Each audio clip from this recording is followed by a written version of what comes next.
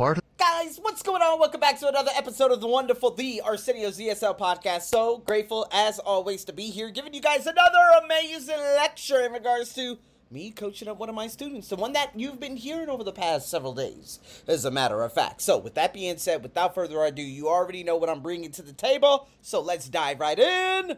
Part of a lecture in an anthropology class. Here goes another one. Let's go. So we've been discussing 16th century Native American life, and today we're going to focus on the Iroquois and Huron peoples. They lived in the northeastern Great Lakes region of North America. Now, back then, their lives depended on the natural resources of the forest, especially the birch tree. The birch tree can grow in many different types of soils and is prevalent in that area. Now, can anyone here describe a birch tree? They're tall and white. The bark, I mean. Yes, the birch tree has white bark. And this tough, protective outer layer of the tree, this white bark, is waterproof. And this waterproof quality of the bark, it made it useful for making things like cooking containers, a variety of utensils. And if you peel birch bark in the winter, we call it the winter bark, another layer, a tougher inner layer of the tree, adheres to the bark, producing a stronger material. So the winter bark was used for larger utensils and containers. I know people make utensils out of wood, but utensils out of tree bark? Well, birch bark is pliable and very easy to bend. The Native Americans would cut the bark and fold it into any shape they needed, then secure it with cords until it dried. They could fold the bark into many shapes. So if they cooked in bowls made of birch bark, wouldn't that make the food taste funny? Oh, that's one of the great things about birch bark. The taste of the birch tree doesn't get transferred to the food, so it was perfect for cooking containers. But the most important use of the bark, by far, was the canoe. Since the northeast region of North America it's interconnected by many streams and waterways, water transportation by vessels like a canoe was most essential. The paths through the woods were often overgrown, so water travel was much faster. And here's what the Native Americans did. They would peel large sheets of bark from the tree to form lightweight yet sturdy canoes. The bark was stretched over frames made from tree branches, stitched together, and sealed with resin. You know, that sticky liquid that comes out of the tree?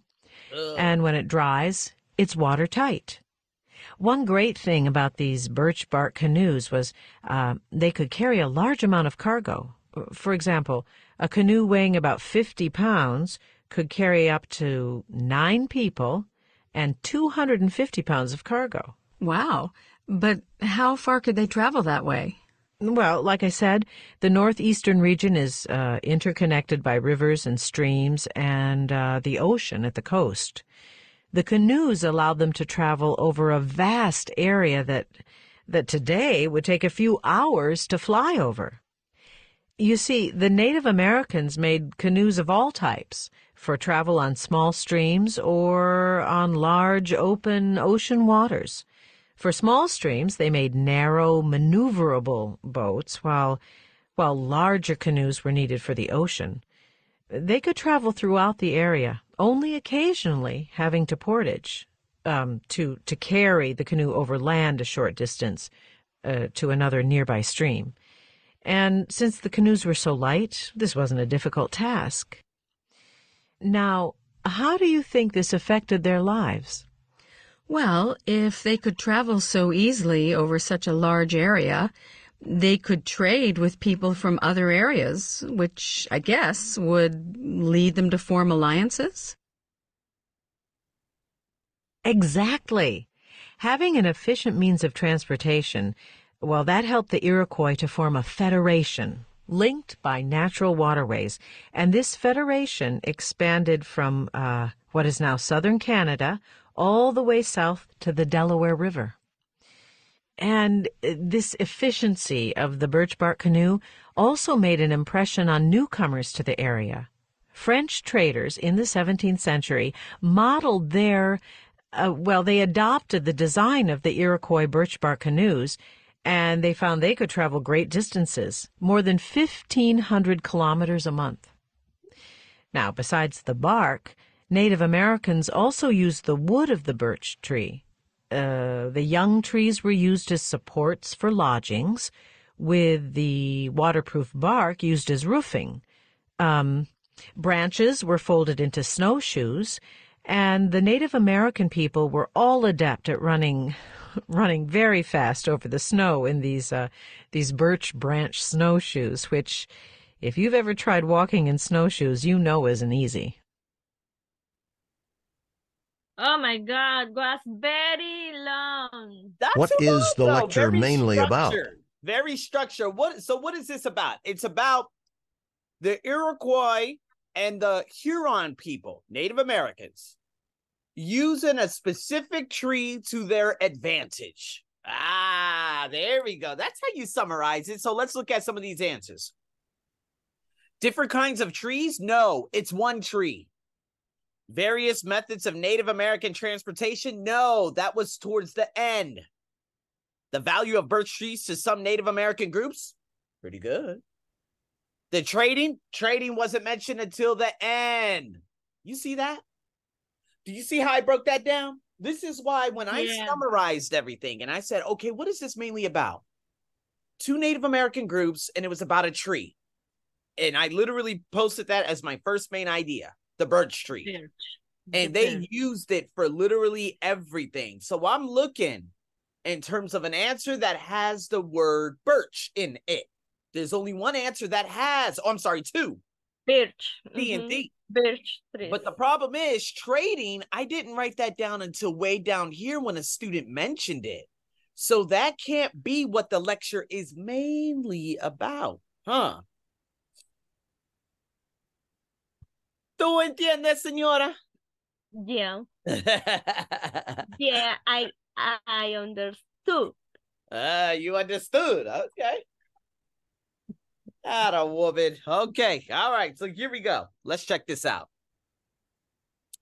Let's review some of these questions. Let me go on to the next one. What am I doing? I'm just lost. Okay. Ooh, According to the professor, what characteristics of birch bark made it useful to Native Americans? Wow. Here we go. Now, what did I write down? I remember writing down waterproof. Can you find the answer in regards to waterproof?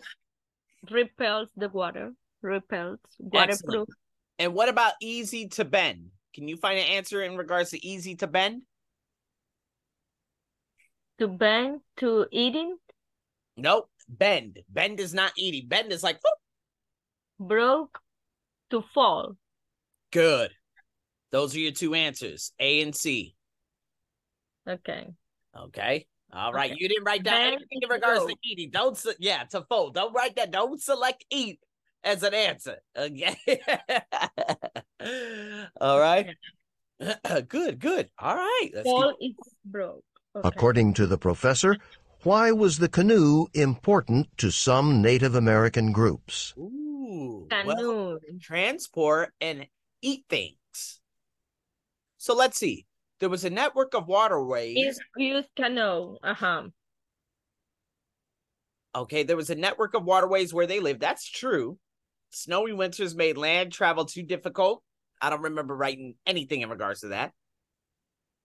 They sold their canoes to other groups. I did not write down them selling their canoes. Canoe travel helped form relationships between groups of Native Americans. So what are your two favorite answers then?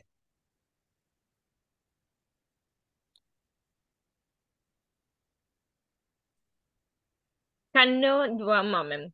Canoe help in relationship between A, B, C, D. Water travel. You can move the mouse. Water travel faster. Winter mainland travel too difficult now. There was network ways where they live. A or Good. D? A and D. Fantastic. That's it. Good job. There I was a get it network of now. waterways, so they used the canoe and it bettered their life. Also, at the very bottom, it talked about trade and they could form alliances and federations. I not read the last part that when you down the I page. I see. So you just selected D. So remember, in these choices, maybe it's easier for you to eliminate the bad answers than it is to select the good answers. When I see B, snowy winters made land travel too difficult, I hurry up and eliminate that. One moment. Yeah. Sí, pero dile a papá que yo estoy ocupada. Tráncame la puerta. My baby wanna eat. Wanna And eat. you said, go ask your father? Yeah. No, I'll go tell for your father for bring the food. She wanna eat Fruit Loops.